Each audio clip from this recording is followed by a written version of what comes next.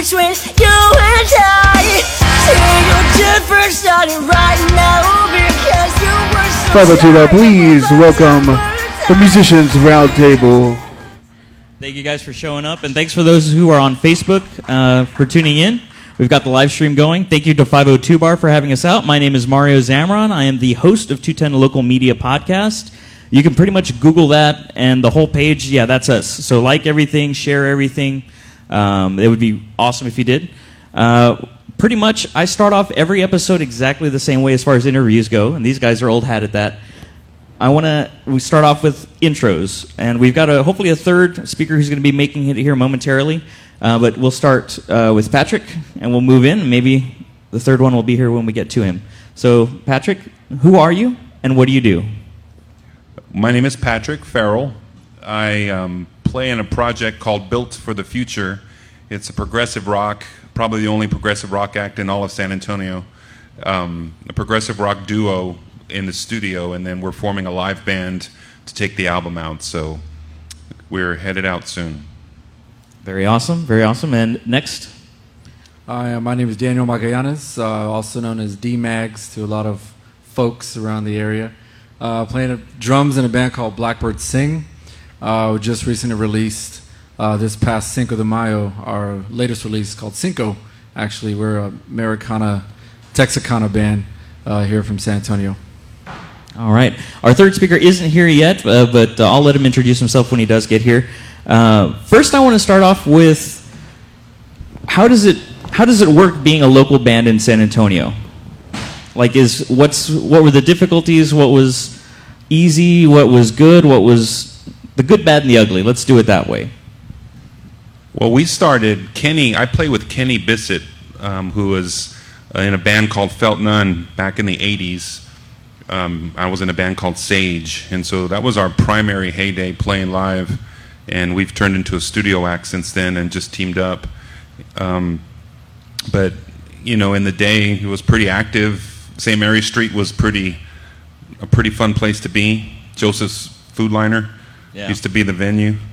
And so now we're getting back out into the live scene. So the few times we've backed up a couple of other artists, a friend of ours, it seems, tough to get a crowd. It seems tough. Yeah, that's definitely true. Daniel, how about your experience with the local scene?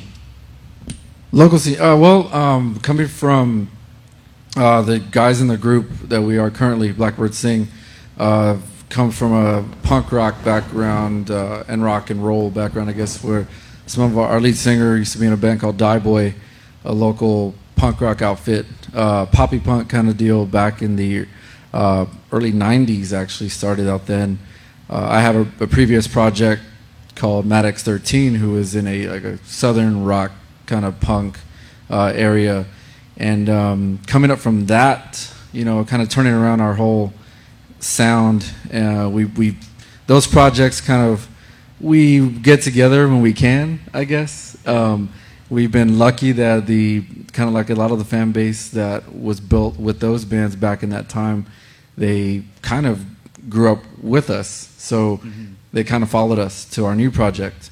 Coming together as this project that we are with now, part of it, we're family kind of oriented. My brother is also in the band. Again, the lead singer is my cousin. The other two guys in the band we've known for 15, 20 years, so they're basically family. Yeah, and we've been able to grow from the, I guess, ashes of our older bands. We've been able to grow and bring the fan base together for that. That part, I'd say, as far as us, the good part of that is that we almost had a ready-made crowd to go with us. And that's an interesting crossover too. To go from the punk scene to Texicana, that's a really unique kind of a crossover, and yet you guys were able to accomplish it and keep the majority of your fans interested. and they moved with you. They jumped genres with you, essentially. You know, and we in that in that respect, I mean, just sheer, some of it luck, some of it just us being completely humbled by that fact that they wanted to go with what we were doing, and we decided to do these other projects and put this together. It kind of just happened for us. So we weren't specifically looking to start this band.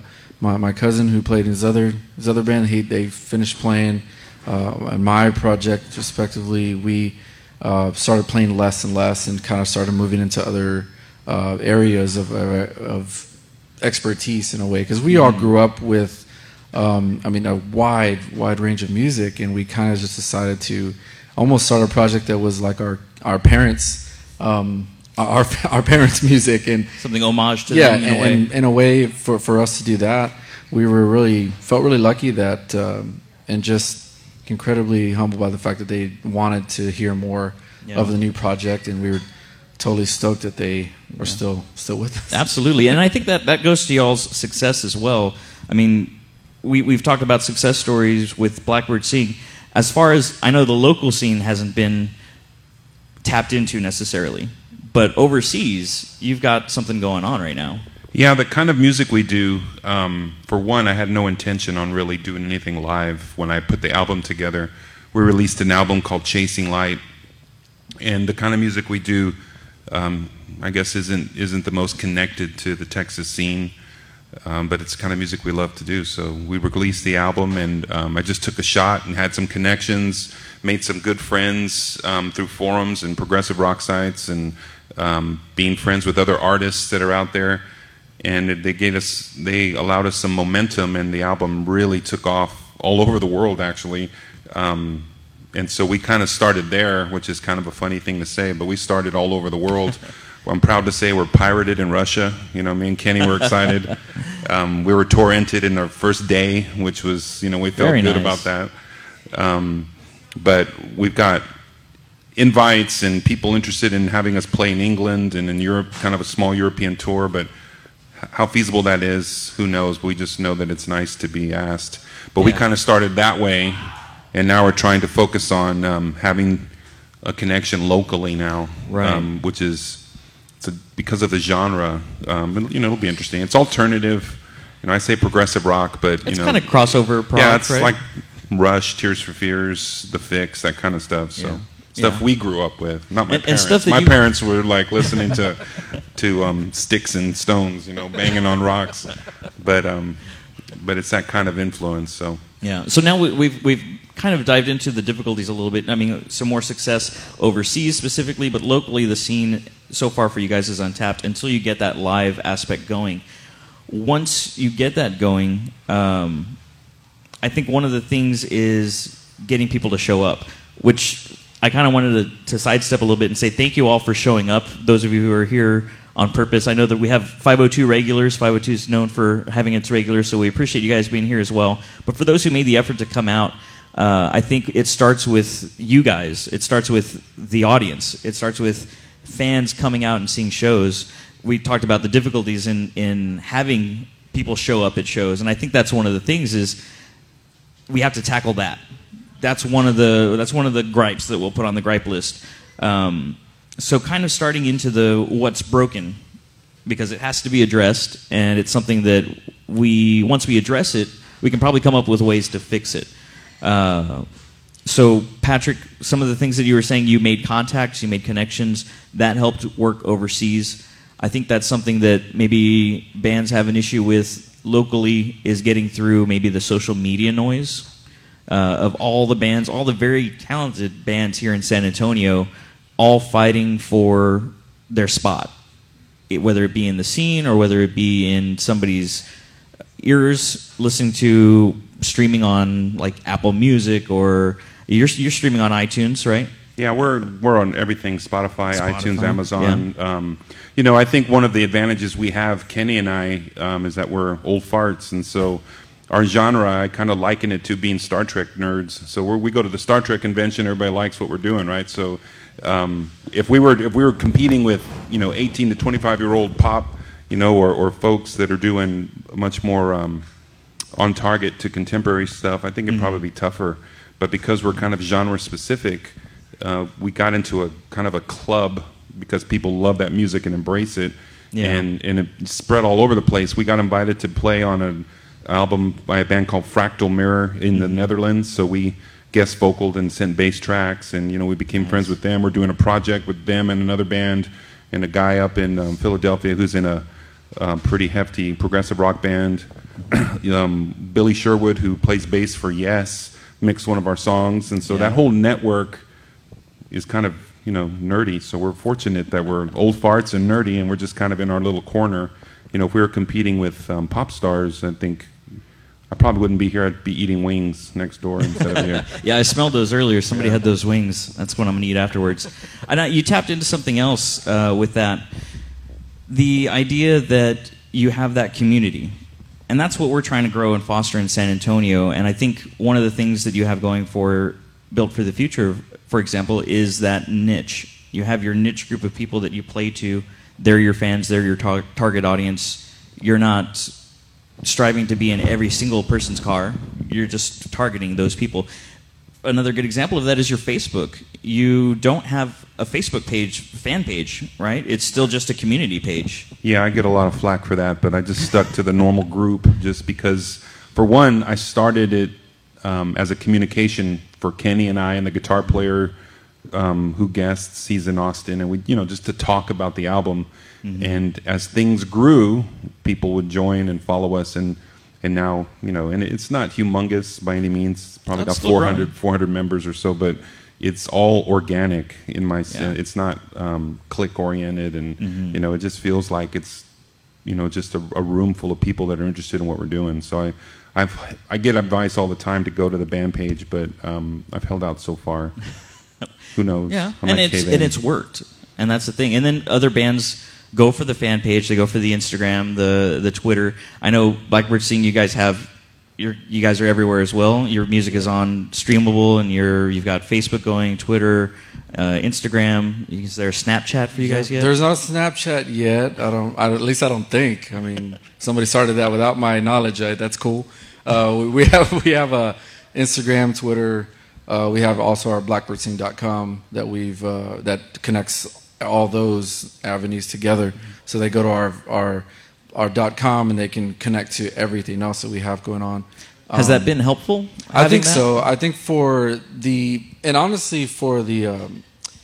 people that we find visit our pages and go to our music, they connect through other bands sometimes by the hashtags and they if you like this band, you might like this band. Kind of happens, and that happens when it's on iTunes, when it's on Spotify, and all that, which we're a part of, and glad to have that window of opportunity, with those different avenues. Because I guess willing to say, we know we can't reach everyone that we would like to reach, and a lot of it still in our genres is word of mouth in a lot of ways because we came from growing up as teenagers and this we're cutting and pasting, go to Kinko's and making copies and making a flyer and we're handing those out. Yeah, that's where we came from. And now it's moved more to the reach that we have with all those social media outlets.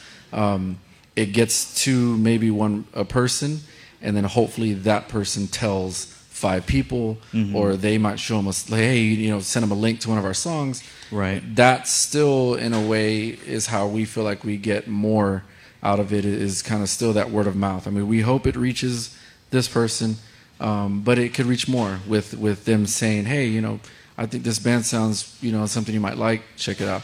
Yeah. And maybe we feel like we've been real lucky with that so far. I mean, we know that with our other bands, other projects, my other band. For that example, Maddox, we know our target at that time was, A to B. It was these within this area that was, let's say 15 to 25 was our largest demographic. That's your niche. We kind of knew that because at that time that's how old we were. We were in 19 all the way through about 24. That was that was who we were. And then we figured the people that listened to us were around the same age and liked the same kind of music, and we tried to reach those people, and we felt like we did that. With Blackbird.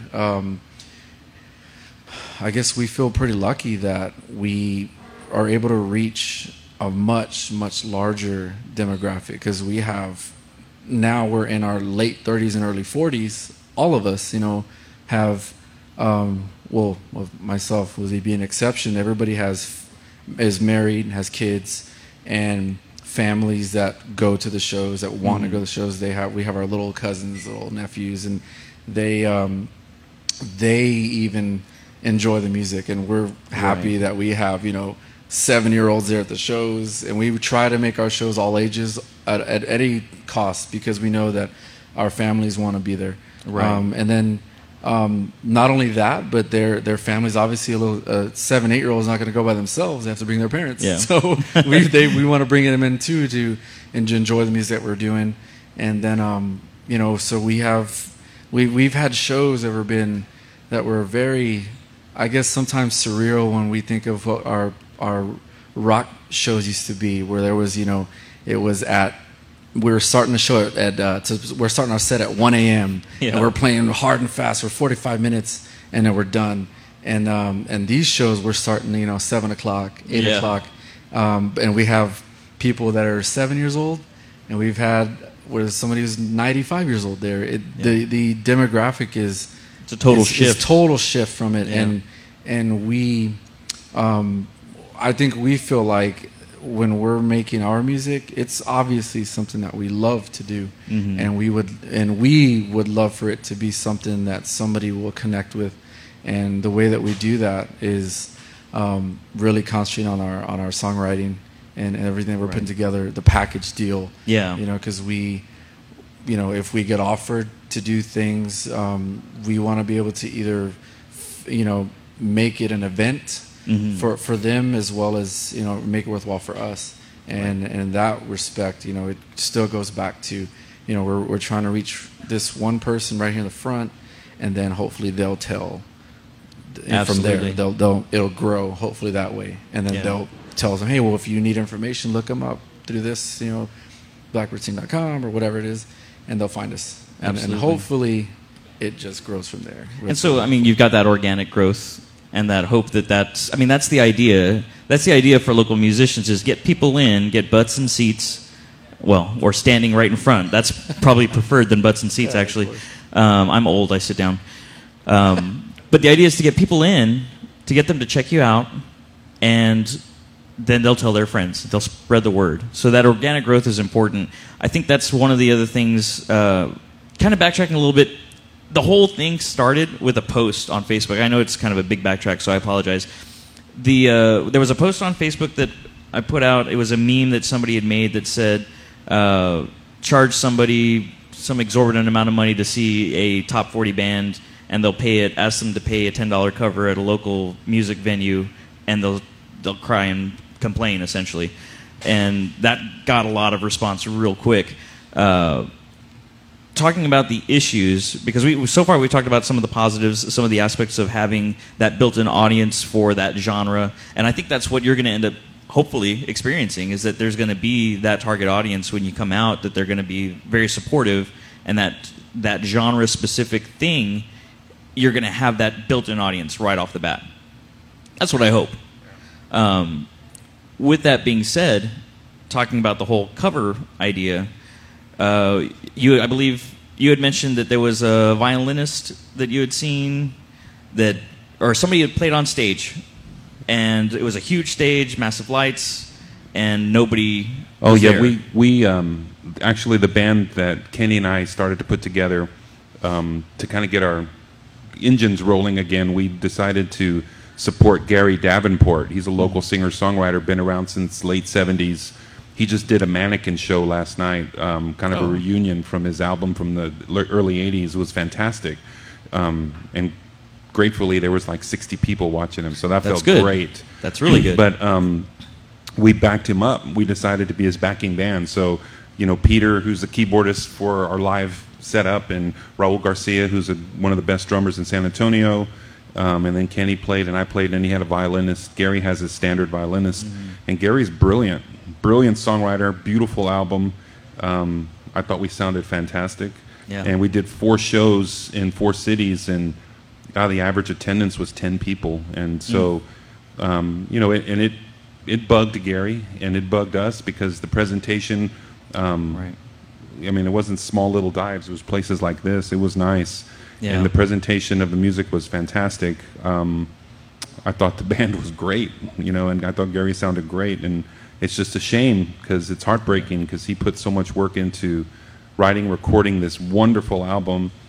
We put energy into presenting it and had it to a level where the product was going to be something to see. Yeah. And the thing is, part of his frustration was he had all kinds of commitments from people saying they'll show up, and so that was one of the things. We played in New Braunfels, and beautiful stage in the Phoenix, beautiful. I mean, it was awesome, and he had all kinds of promises. Probably 30 people that he thought were going to show up, and nobody showed up. It's painful. Yeah, and I mean, I feel that as well. Like, my company's recently started getting into promotion where we have events at venues like Jack's, for example. We're looking forward to doing some here at 502. We've had stuff at Limelight, and sometimes it's completely hit or miss. You'll have the perfect condition for everybody showing up, and you get 100 people, 200 people, and it's insane. And the next night you have a national come in from out of town that has a huge following in another city or another state, and they're playing to the other bands, and they're playing to the bar. And as a promoter, the way it works, in case people don't know or are not familiar, the way it works when you put on a show, the bar gives you the money. Say, okay, here's all the cover that was made, or here's a percentage of the bar that was made, whatever the deal was that was worked out. It's up to the promoter to decide how to break it up among the bands. One of the ways they do that is by tabbing up people that have gone into the door. I'm here for this band, or I'm here for that band. They make a mark, and that kind of lends itself to letting the promoter know who showed up for who. And it's been my experience as a promoter that sometimes the touring band doesn't get very many people.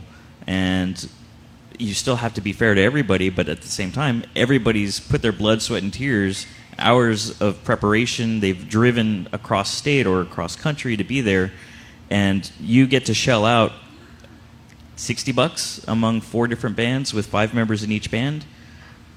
It can be rough. Let me take a break and welcome our other speaker as well. Eddie, you ready to come on up? Is there a mic over here?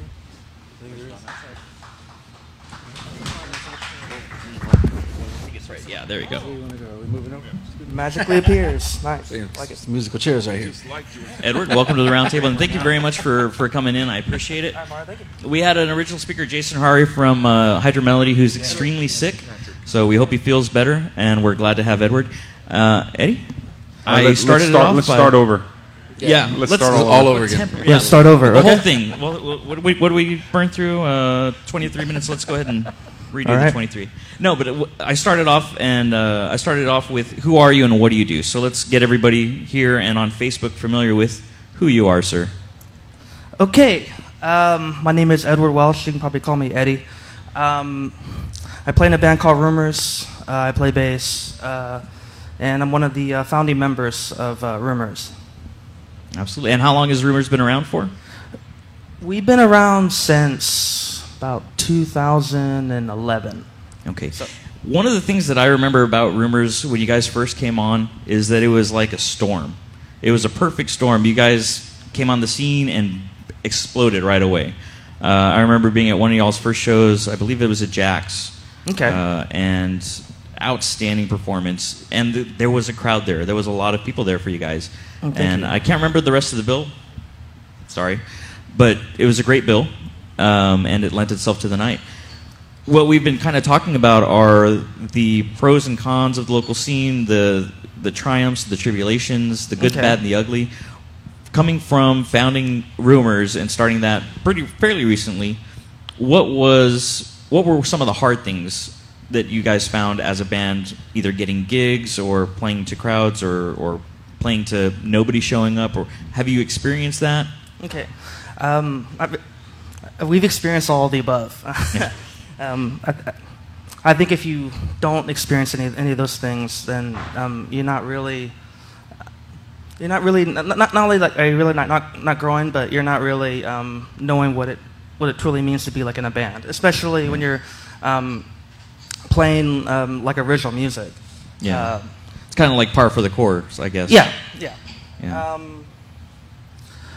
I think the thing that we have to get used to is that there are no guarantees, and you really have to make the best of it, because there's going to be times where things are not going to live up to your expectations, and you have to basically play the same way that you play, whether there's going to be like 500 people in front of you, 1,000 people in front of you, or there's going to be 10 people in front of you. Which was said like earlier that chances are they're going to be telling like their friends and so on and so forth. What I noticed, I think especially when like when we play, there's always an energy from the front all the way to the back, and it has to be because you want the person like in the back to feel like, wow, even though I'm not up close here on stage, I can still feel those guys on stage. Yeah. And and by giving that feeling that you're connected, and giving that feeling that that you belong, that's going to spread.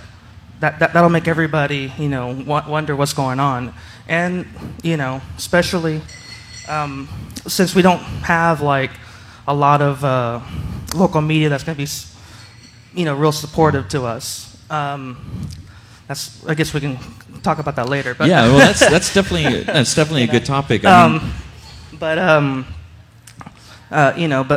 just keep on rolling, and people will tell everybody, and it will build. It's just some people it takes like a while. Some people it's like really quick.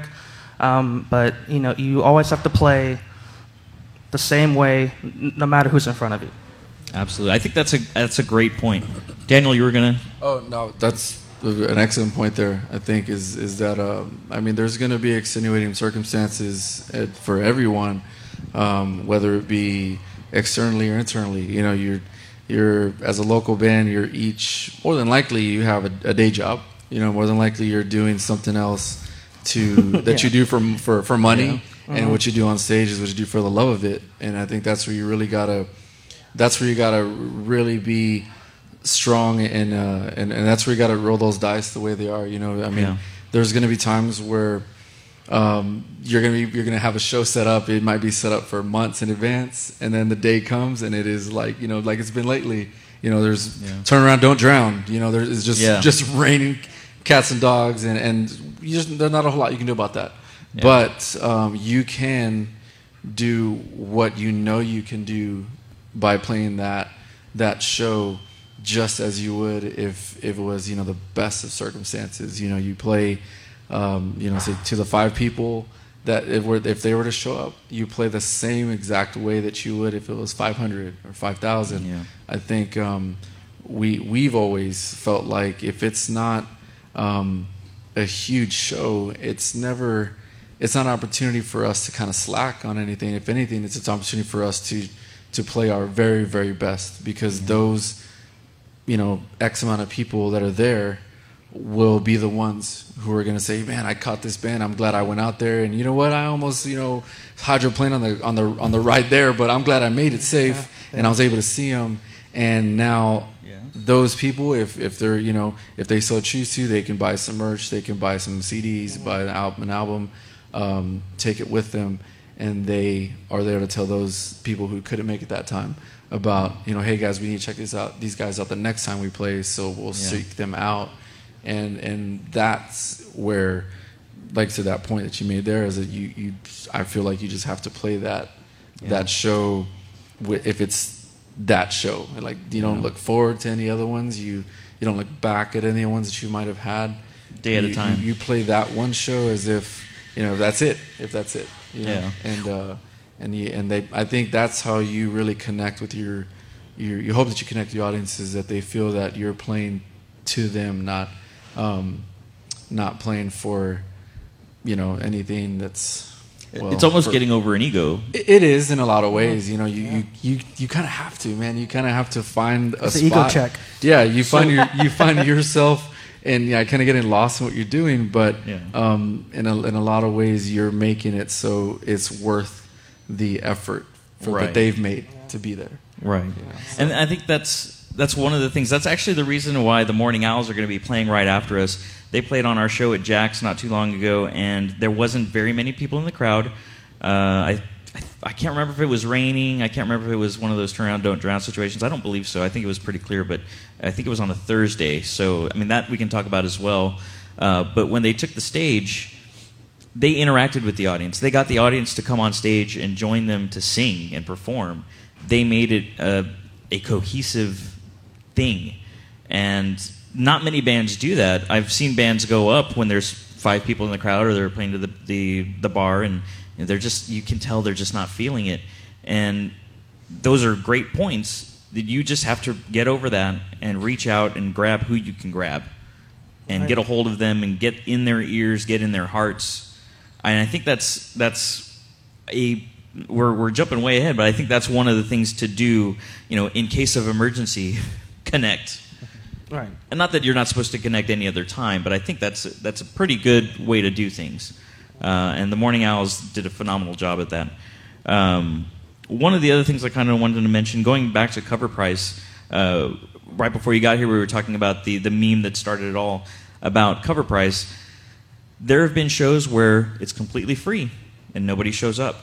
There have been shows where it's $5, decent amount of people show up, or not, or it's $10. Either way, you're going to hear people possibly gripe on Facebook or Twitter like, oh, how much is the cover? $10. That's pretty steep. Right.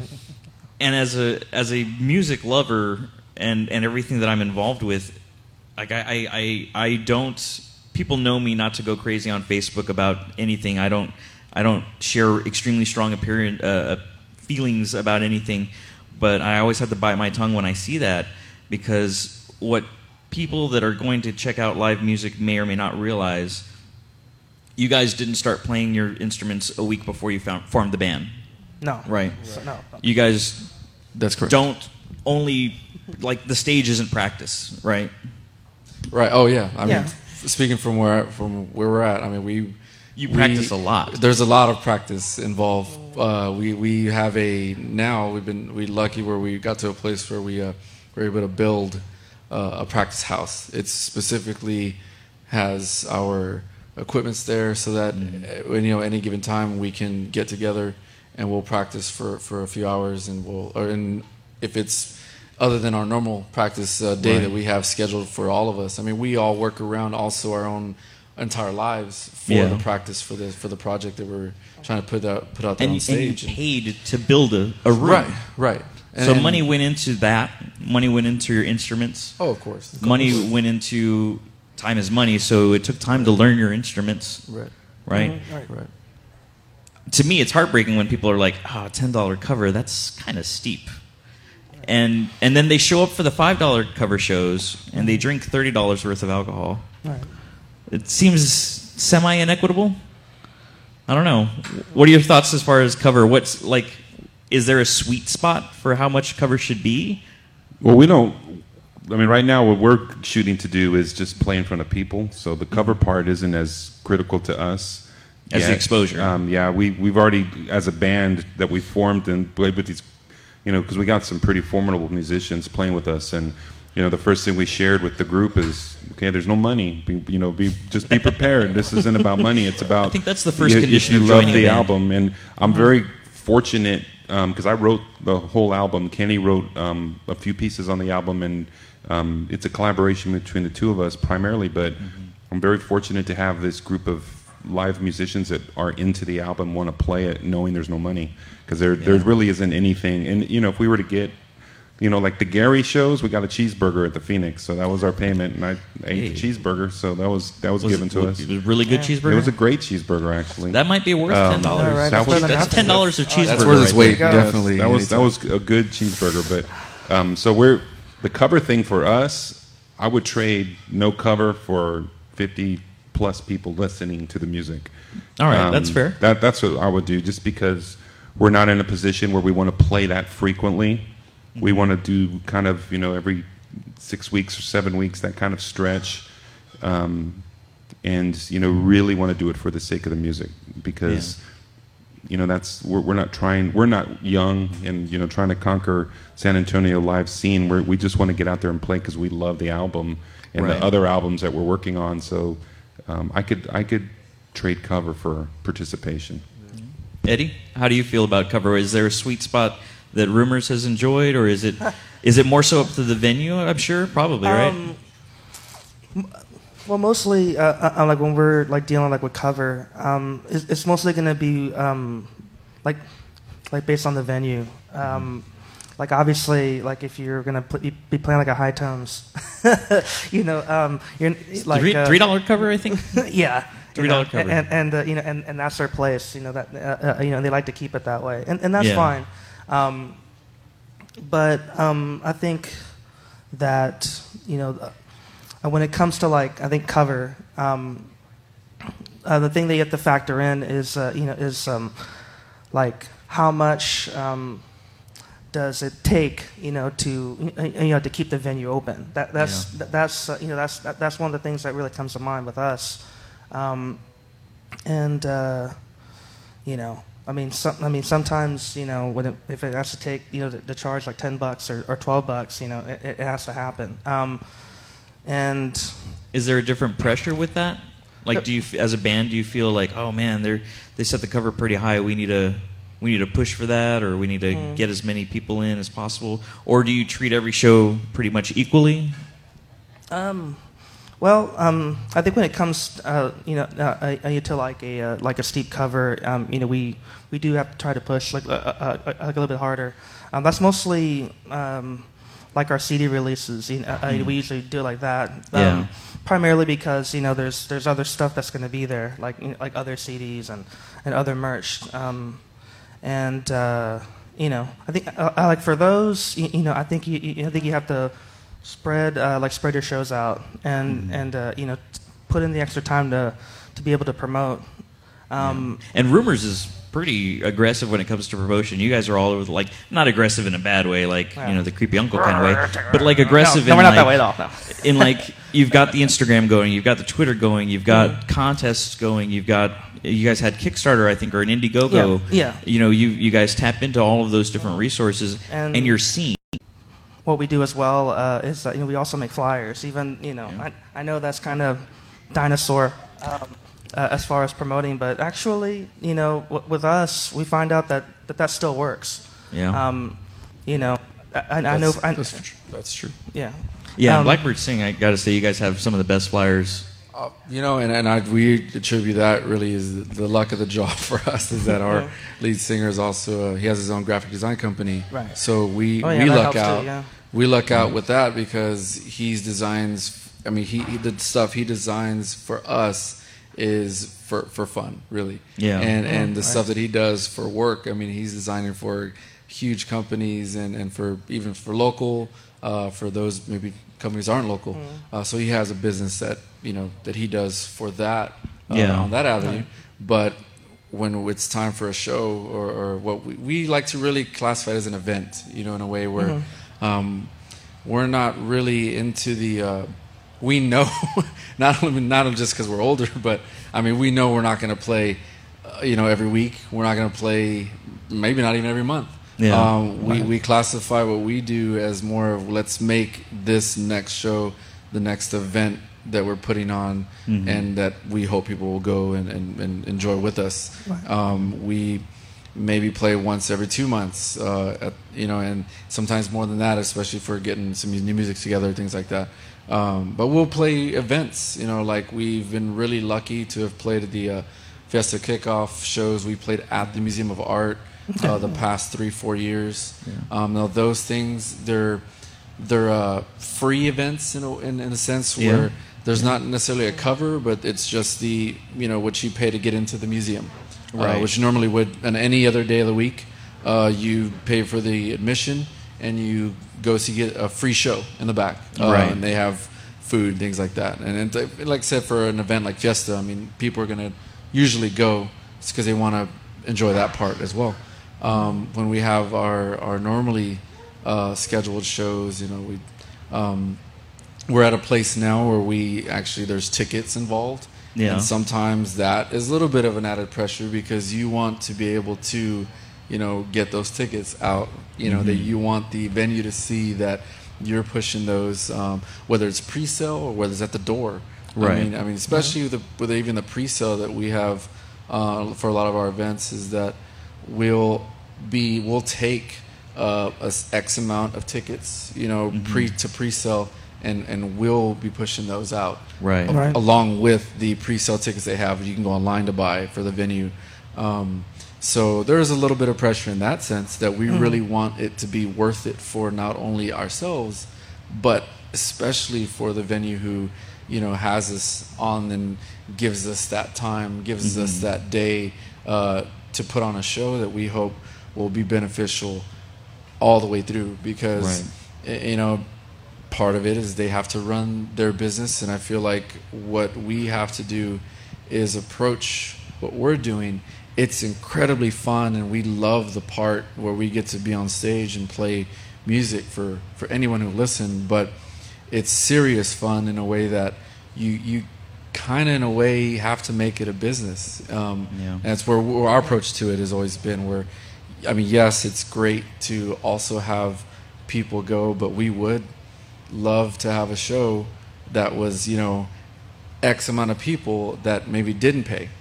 We love to have those times where we can do that, where we'd love to have a venue say, hey, it's a free cover as long as they're showing up, and, you know, we're making it a great night. Yeah. You know, we have been really lucky, I think, to be able to have those type of events, and then the kinds where we're having to sell tickets for, and you know, if we're selling out a venue, then it's great. And it's, again, that's totally something that is, we still feel like is kind of the luck of the draw for that particular show. It happened, and that's awesome.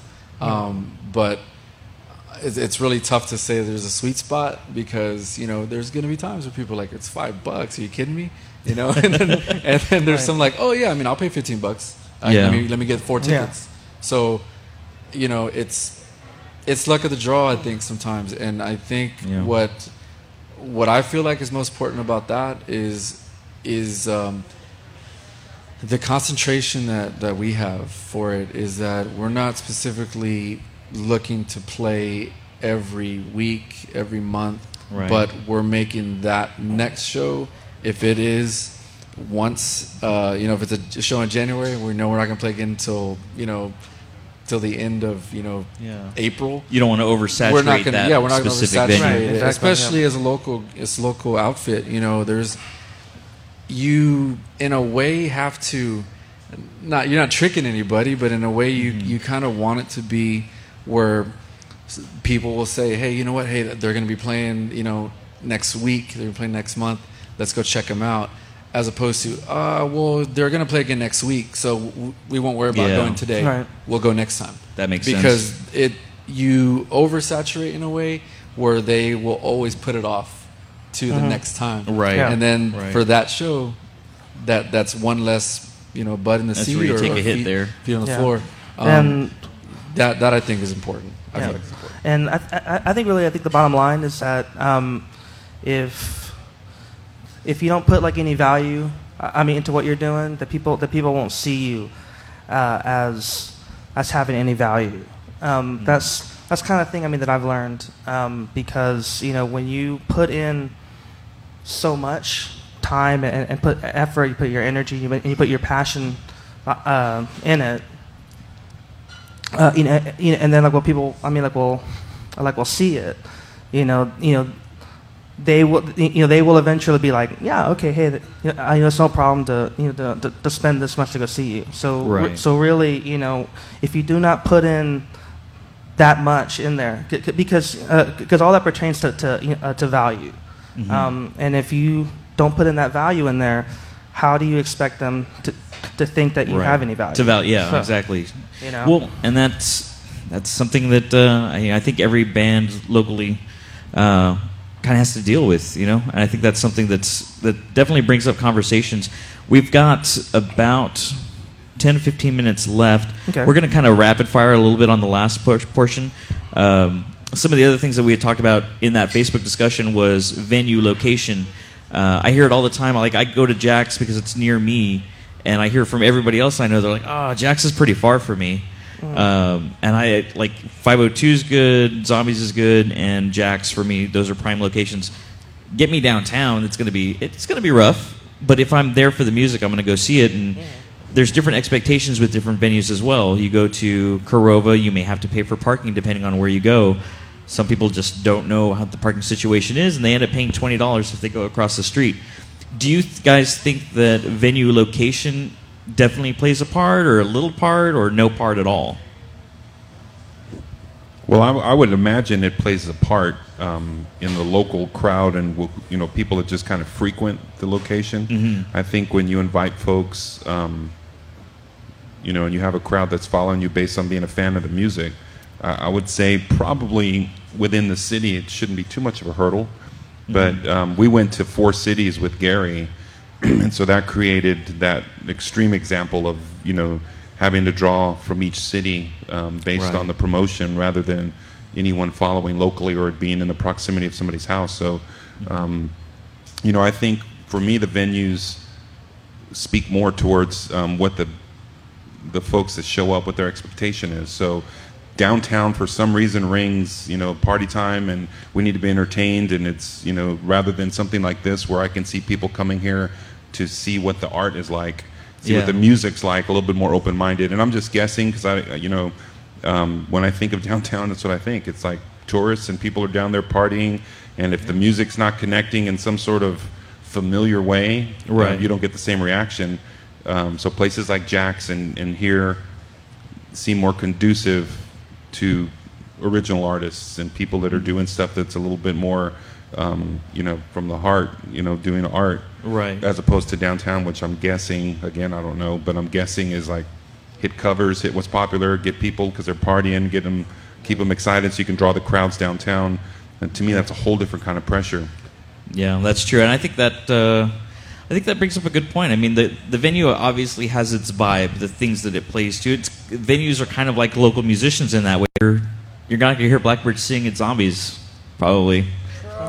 Probably not. Probably not. but at the same time, we're also not opposed to anything really, because we also feel like you, in a lot of ways, like I said, playing downtown too, you kind of have to be able to redirect. With what you're doing, what you're putting out there, because if you're playing to a crowd that is almost ready-made in the sense that there's already going to be a lot of regulars, there's going to be a lot of tourists.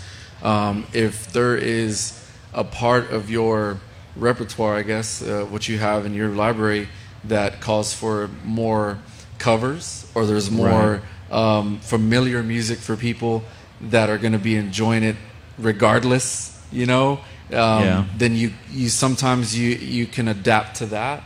If you're specifically playing someplace that is for original music, for 100% the art, then of course, and you want to put your best foot forward with your original music. And with places like this, I mean, it sounds amazing, and that is a huge thing for a lot of people because they want to be somewhere that is inviting. Especially if they're there to see the music, they're there to hear the music and tap into that art. They want to hear everything. And even for those, especially those who don't discern the music very well, and if they're not musicians themselves, maybe there's not a whole lot of the mistakes that they're going to be able to tap into. But but if there's going to be times where things are going to happen. But no matter what, if it's a great venue, those people that came to see you there, it's probably going to be a place they're going to return to. Right. Not only that venue, but, if they know that you normally play at places that are up to that level, then they're going to also follow your band to see you at those places. Right. I mean, absolutely. A venue, of course, the location is a big deal, and I'm sure on the business side of it, they can probably tell you better that it is huge for that reason, but you also have to be able to bring the people to that location, right? And that on our side is what we're trying to do, yeah. is to bring them not only to hear our music, to follow where we're going, but also to the venues that respectively each want to play. And thank you for bringing me to the next point. The next thing on the list here is the venue's sound. First of all, huge shout out to Joey Devine, the guy that runs the sound here at 502. Huge hand. Yeah, it's always a great sound here. So,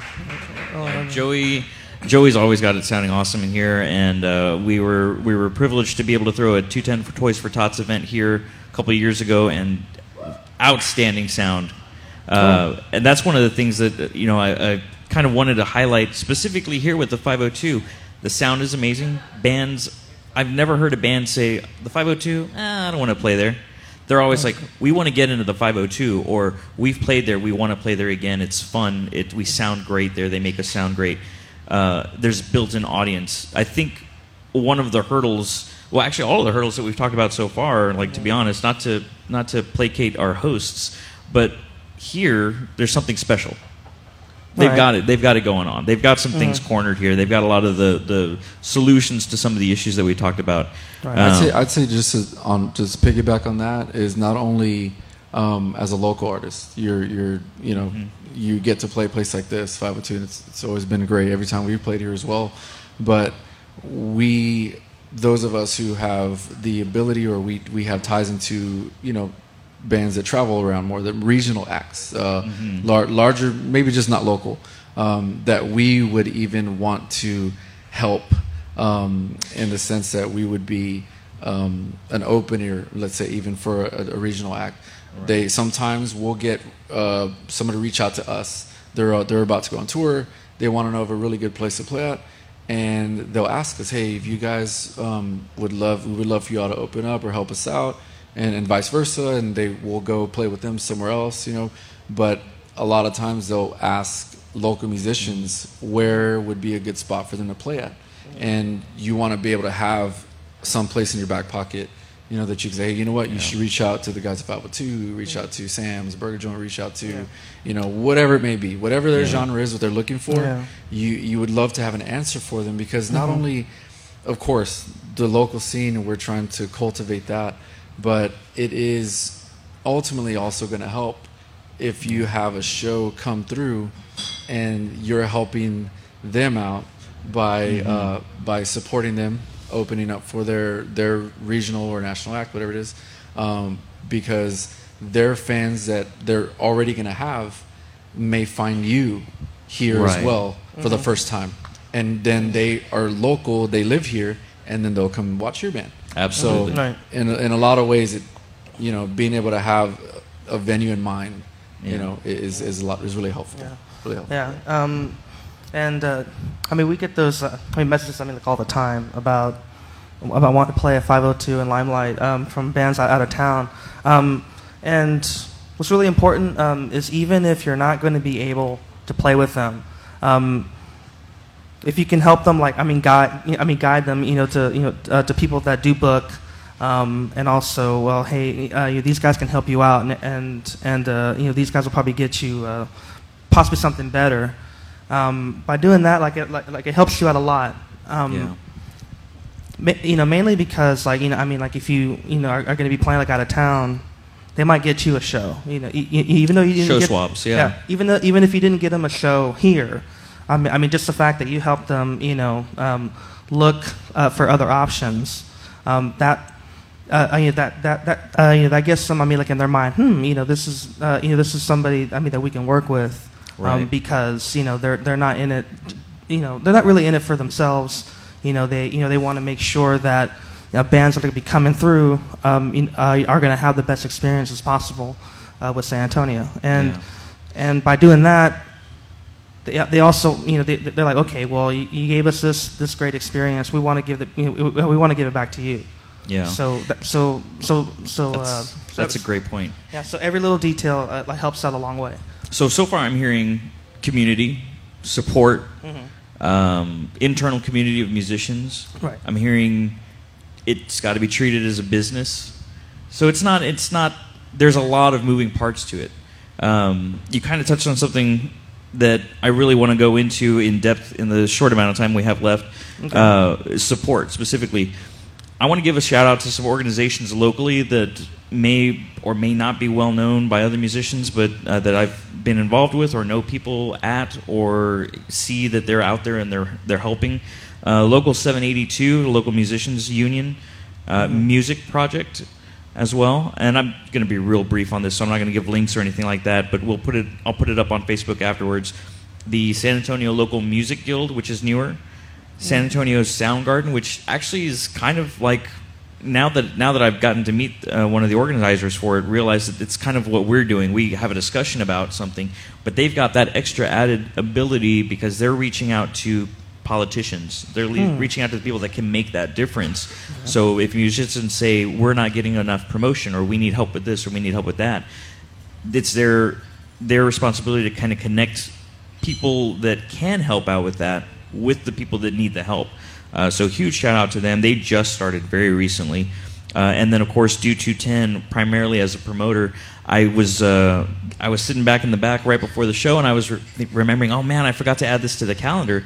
And the girls at Do 210, they already did it. It was already in the calendar. So bands that put their stuff out, do210.com, they are really great with their calendar. And also something else that's kind of coming up as a newer art form, podcast. For example, what we're doing here with the live cast. This is going to be broadcast on my 210localmedia.com website. It's going to be put out as a podcast on iTunes as well. Other podcasts in the scene, Owlcast by the Morning Owls. They've just recently gotten started with that. Texas Music Spotlight, who has been doing some great stuff as well. Also, we're all kind of doing the same idea or in the same vein. Vinyl Pizza, another one that's come up. They've done some local, but they focus regionally and globally as well. And then, of course, as I mentioned, 210 Local Media, what we do.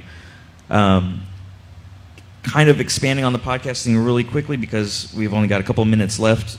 Because I think it's important that musicians find resources. I know we all have a limited amount of time. Our time is spent with family, friends, life in general, and so music sometimes takes a back seat until we have to shove that practice in. Or hey, when are we practicing? Monday? No, Monday's not good for me. What about Tuesday? No, I can't do that. Next week? Yeah, let's shoot for next week. In that time that we can't do that we can't get practice done, podcasts that are out there specifically for musicians. The Marketing Musician Podcast, Ren Man Live, Music, Money, and Life, Music Business Worldwide, Musician Monster Podcast, Music Marketing Manifesto, Bands Beyond Labels, DIY Musician Podcast, and Song Exploder. There's tons. So for the musicians that are tuning in, and this is primarily a musicians roundtable, for the musicians that are tuning in, there's lots of support out there. Point is, reach out, grab that information, treat it like a business.